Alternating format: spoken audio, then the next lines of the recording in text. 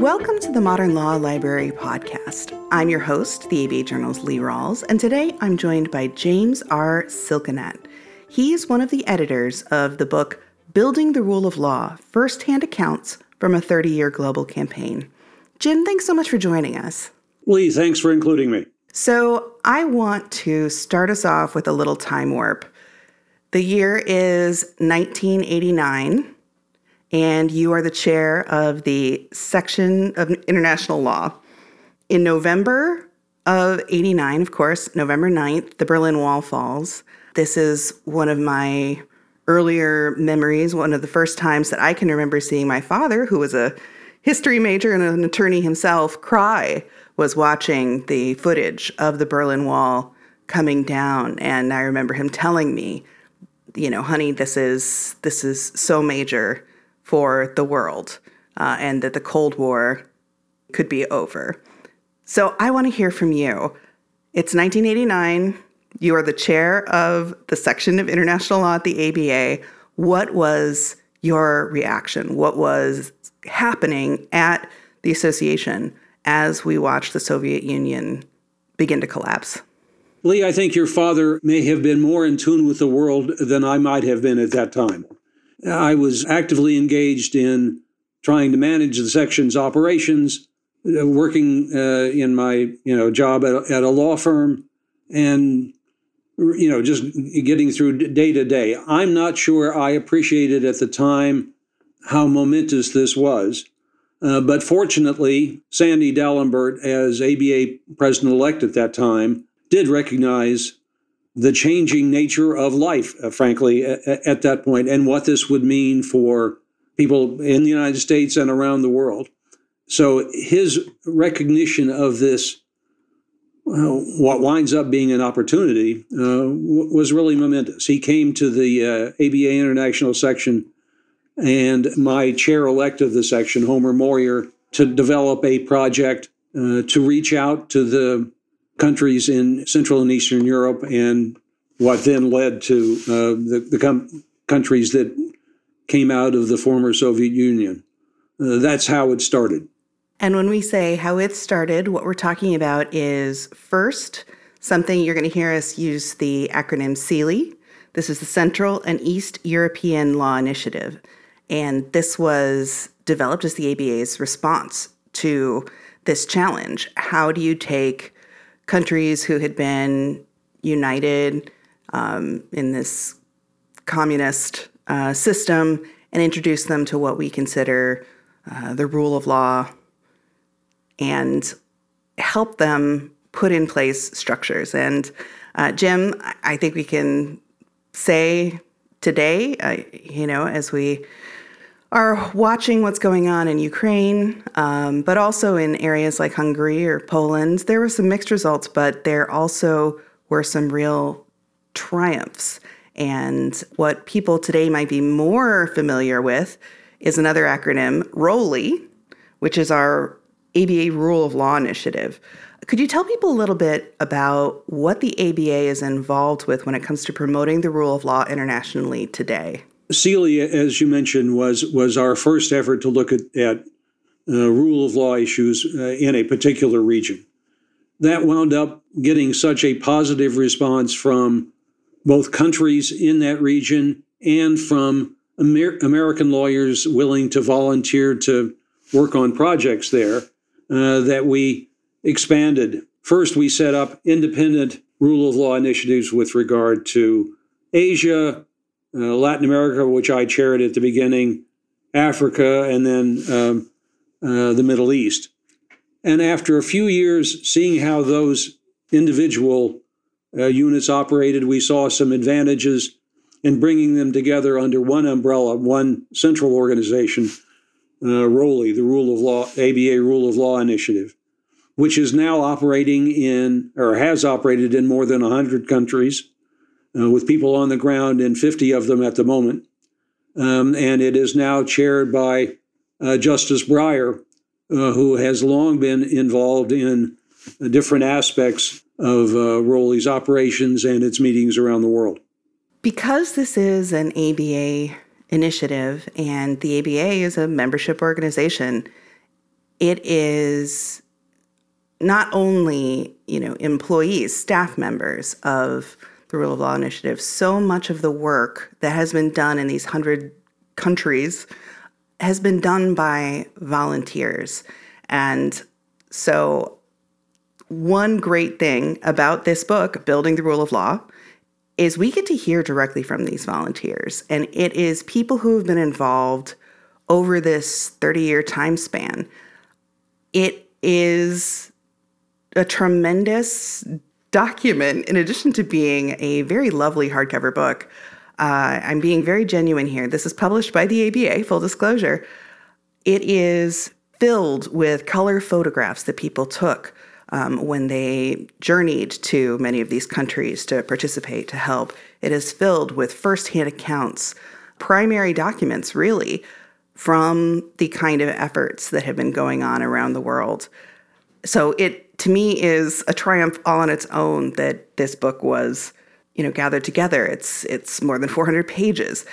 And here I'd like to talk to you, because you were the editor.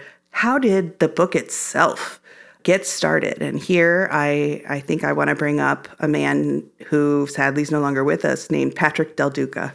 The idea for the book was Patrick's, a well-known international lawyer, long involved in many ABA activities, the international law section and ROLI. His idea. I was then asked by ROLI to be a co-editor with Patrick. And then with Patrick's passing, the international section reached out to Jerry Libby, another former chair of the section, to be the co-editor with me. And we worked on it with Homer Moyer, who I mentioned, who was chair of the section, actually between Jerry and me in terms of timing.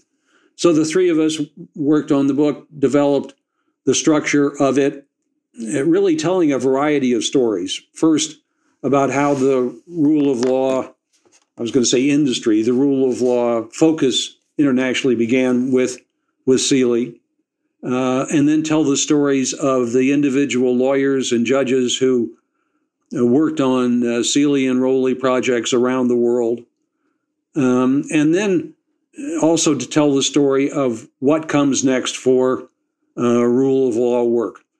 How do we capitalize on the progress that have been made in a number of countries? How do we get folks to focus on the problems that still exist and, frankly, exist still in the United States? The focus of ROLI, obviously, is internationally, but all of that is informed by the rule of law issues that we deal with here at home as well. And I'm going to admit, I was surprised to hear you say that, in 1989 and 90, when you were the chair of the international law section, you didn't feel like you were really clued in to the area of the rule of law. And I think this would be a good time to pause really quickly and explain the difference between rule of law and what is called in the introduction rule by law, because I think that some lawyers even don't really know what we mean when we talk about rule of law. And does that just mean that there is a court system, that there is a police system in a country? There is an enormous difference between the rule of law and rule by law, which is probably what you had in South Africa under apartheid. Rule of law is a term that is starting to be misused in some cases internationally now, just because it has the topic has become so important. The definition of rule of law that I found most attractive came out of another rule of law activity of the ABA, and that is the World Justice Project, which started when Bill Newcomb was president of the American Bar Association and has since become an independent entity. But the World Justice Project's definition of the rule of law focuses on accountability, on just laws, on open government, and on accessible and impartial dispute resolution or courts. Those four elements, I think, are really central to what we mean and should mean by the rule of law. And I have been fortunate enough to speak to Bill Newcomb, I don't believe for this podcast, but in reporting stories. And one thing that the World Justice Project does, and you continue to be involved with the World Justice Project as far as I know, is they do perform an annual survey. And you brought up that in the United States, we have had concerns about, is the rule of law in the United States thriving? Is it decreasing? What is the state of affairs? And the World Justice Project puts forth this survey every year that does include the United States. So I'd love to hear more about the World Justice Project work you've been involved in. Have you had concerns about the strength of the rule of law in the United States, for example? The World Justice Project publishes annually the Rule of Law Index, which now covers, I think, 141 countries, and evaluates each of them on a long list of factors focusing on our four-part definition of the rule of law, probably 50 or so different factors, and then ranks those 141 countries on a general ranking scale, 1 through 141, but also then regionally and comparing countries at the same level of economic development, so that you're not comparing, Zimbabwe with Denmark. But we found that the index itself is a wonderful tool to promote strengthening the rule of law. Governments are interested in how they score, interested in how, international business evaluates their country on a range of rule of law issues. The United States, which when we started CEELI and then ROLI, was clearly the gold standard for what a country should be in terms of rule of law issues, may have fallen or has fallen over those 30 years, particularly in the last 5 or 6, although the last year or two we've started to bounce back.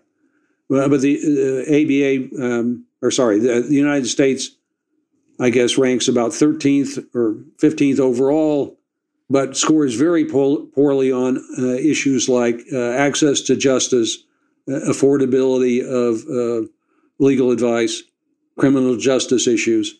So we have improvements that we need to make here, as we point out problems that other countries on which they need to improve as well. We're going to take a quick break to hear from our advertisers, and when we return, I'll still be speaking with Jim Silkenat. Welcome back to the Modern Law Library. I'm here speaking with Jim Silkenat, one of the editors of Building the Rule of Law, First-Hand Accounts from a 30-Year Global Campaign. So I did mention that there are full-color illustrations in this book. And when we were speaking before our recording started, you said, even some of my photos are in here. As the editor, can you talk about how you went about illustrating this book and what are the kinds of pictures you received from the many, many contributors? This was one of the most fun parts of preparing the book. As you mentioned, it is quite lengthy, longer than 500 pages, but we were able to include several hundred photographs taken during the 30-year history here. The ones that I can remember taking myself, and there are only a limited number of those in the book. One was a meeting that we had with Gorbachev in the Soviet Union just as it was breaking up. Another was during that same trip to Moscow with I guess a dozen corporate general counsels from the United States at the grand opening of the first Pizza Hut in Moscow, with the staff there being frightened to death because we had the general counsel of the company that owned Pizza Hut, and we were offered Moscow River Fish Pizza, which we declined. Yeah, I think you may still be with us today because you declined that. The other photos were compiled by Homer, Moyer, and the other chapter authors in the book. So we have a wide variety of things, including photos of CEELI volunteers or staff in extreme danger situations, some of them, some very funny situations that happened during the course of this 30-year history, and also photographs of a number of the U.S. Supreme Court justices that have participated actively in CEELI and ROLI projects. Particularly Justice O'Connor signed up really at the beginning of CEELI and remained active, attending all the meetings and traveling with us, throughout her career. And as you mentioned, there are funny bits in this book. It is talking about the establishment of, institutions. So you could think, oh, it's long and it's written by lawyers. Is this too dry? And I really don't think it is. You're getting to hear from people who were on the ground in a lot of situations where, there may have been tragedy. I mean, certainly parts of this book gets into areas where there were war crimes. Bosnia-Herzegovina and Kosovo were areas where there was ABA involvement in trying to reestablish institutions after these wars. But there's also, really funny bits. Were there any stories that immediately come to mind that you learned while editing this that just, brought joy to your heart? It's such a varied and colorful history. In the book, particularly in the sections dealing with what wind up being personal reminiscences of U.S. lawyers and judges, how they participated in ROLI on the ground in various countries. We have everything ranging from sort of a Dr. Zhivago on a train episode to emergency brain surgery in Bulgaria, the bombing of the UN headquarters in Baghdad, the transformation of a communist ballet school in Prague, to the examination at Fort Dix of war crimes in Kosovo, women's rights reforms in the Central African Republic. Such a range of stories, and how passionate the participants were about the value they have assigned to this in their careers. How being a ROLI or CEELI volunteer somewhere really shaped their career, was what they thought about most often and were most proud of. One of my favorite chapter titles is by Teresa Kennedy, who visited Kazakhstan in 1998 as part of her volunteer service. And the title is, "You Can't Get There From Here, How a Southern Belle Lawyer Landed in Kazakhstan." And, it's reminiscences like that, which are really a joy to, read through and hear. As you said, it doesn't sound like you saw human rights law as the central to your career at first, but getting involved in these projects has been so impactful for the people who did become involved. So I would love to hear from you if you are able to reach any of my listeners out there who have thought to themselves, you know what, I don't know what expertise I could bring to this, but I am passionate about the rule of law and trying to ensure access to justice internationally. Should I volunteer? Should I get involved? Make your pitch to them now. Why should they? Again, I think it will change your life. That sounds like an overstatement, but I just came back yesterday from a rule of law project, a ROLI project in Zambia. And while it took 30 hours door to door to get back to New York from Lusaka, the experience was really an overwhelming one. We were working on a legislative drafting program for younger lawyers in Zambia, and to see how dedicated they were to these issues, to be improving the legal system in Zambia was inspiring. I'm afraid I don't have any good photographs from that have developed yet, but to be that involved in a legal system that is transforming itself, and to see the aspirations of the people involved really is stirring. So there are many opportunities really around the globe for lawyers and judges in the U.S. to participate. It can be on a short-term basis, a week like this Zambian venture that I was just on, or for a longer period of time, or many of the projects can be done from the United States, communicating with lawyers in other countries to develop a constitution in some cases, to develop legislation. There will be some aspect of it that will fit with what, any lawyer does, ranging from bankruptcy issues to women's rights to almost anything you can think of. So whatever your expertise, there is a way that ROLI can make use of that experience.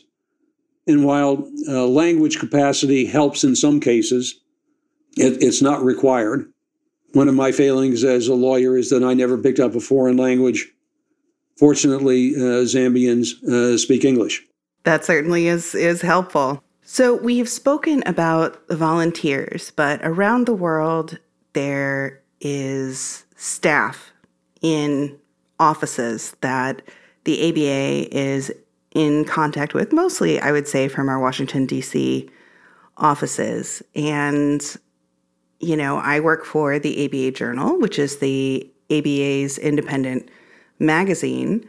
And we certainly report some of the things that ROLI is up to at any given time, but there are many delicate and sensitive situations as well where the people who are working in these often unstable areas could be put at risk if too much was talked about, say, in the moment, or diplomatic efforts that could be endangered, and staff members who could be endangered if things are known in real time. And that's one of the reasons why I think this book, Building the Rule of Law, Firsthand Accounts from a 30-Year Global Campaign, is so important, is that there are now many stories that can be told, which maybe were not safe to tell at the time they were happening.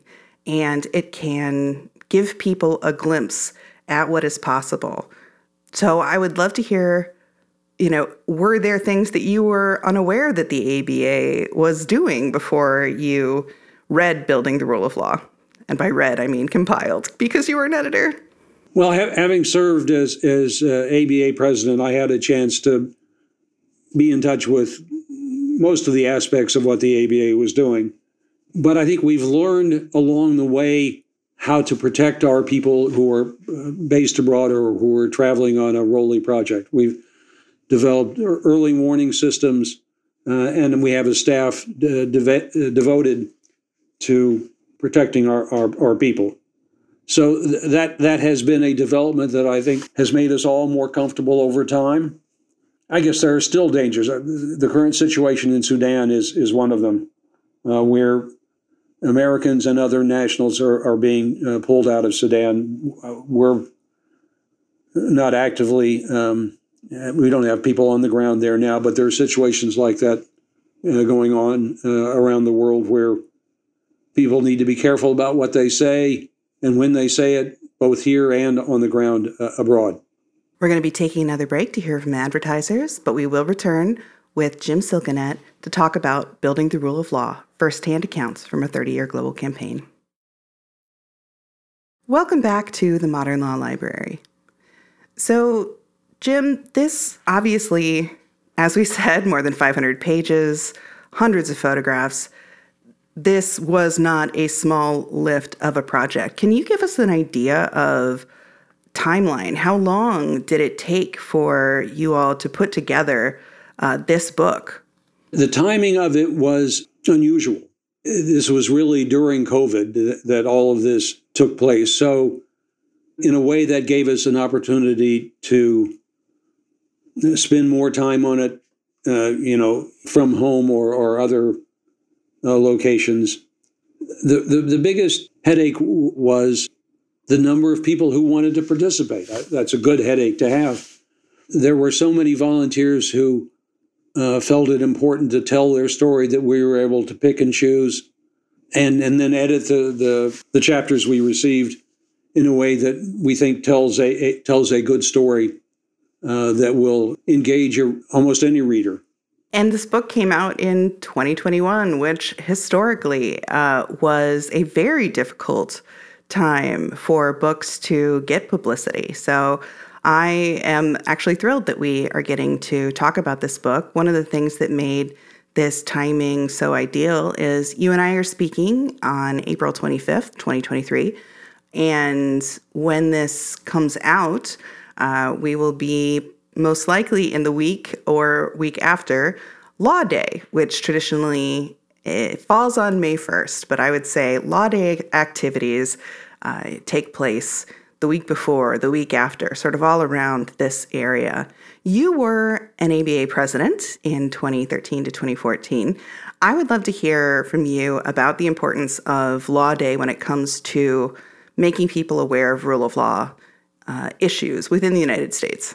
This tradition started with ABA President Charlie Ryan back in the 1950s.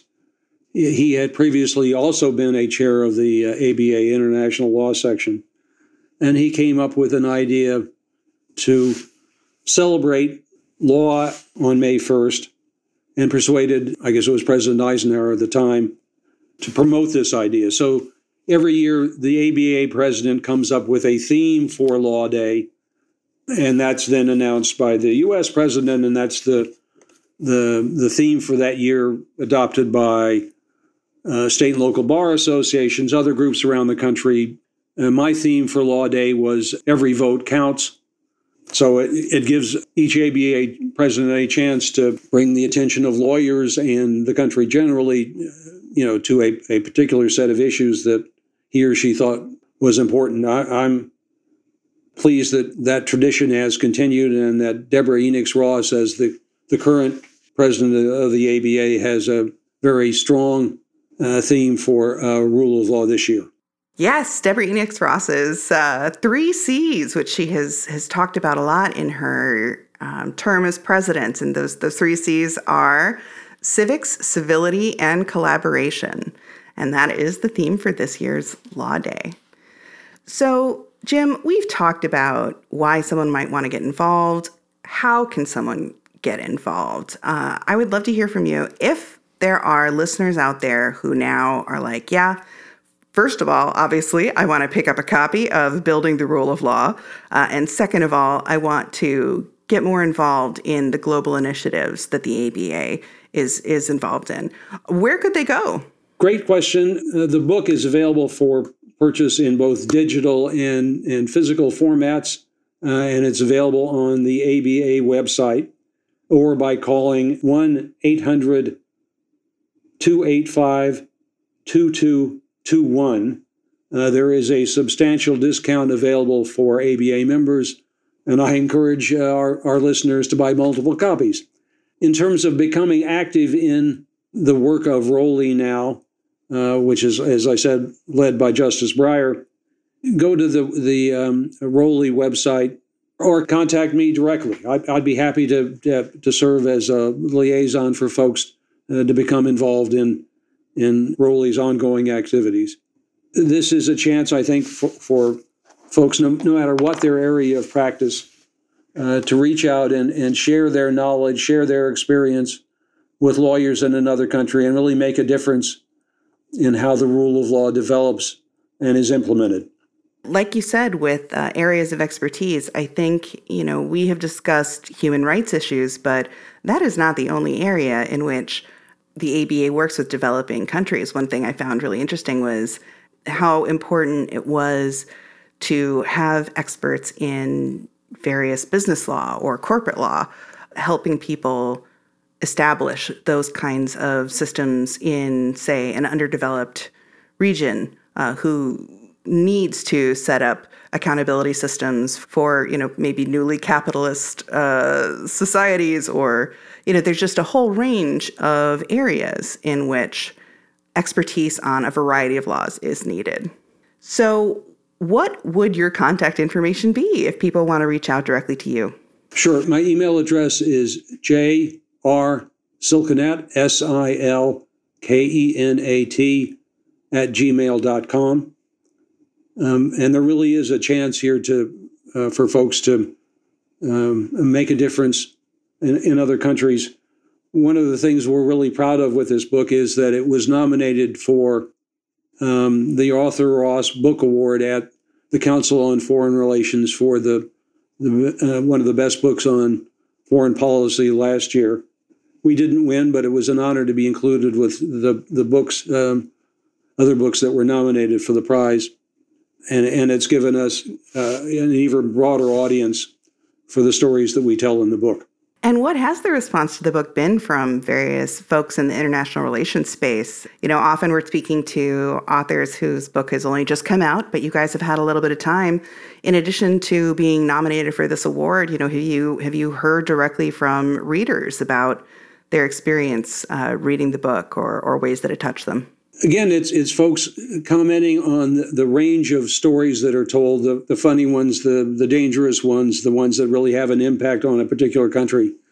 What we'd like to find a way to do is, if there is a second volume of this, to reach out more than we were able to this time to the government leaders in the countries where CEELI and ROLI operated, who are now, many of them, senior officials, in some cases heading governments, to see what their experience has been with what they learned from CEELI and ROLI and how that has impacted their countries. Well, Jim, thank you so much for joining us for this episode of the Modern Law Library, and thank you to my listeners. If you enjoyed this episode, please rate, review, and subscribe in your favorite podcast listening service. And as always, you can reach out to me at books@abajournal.com.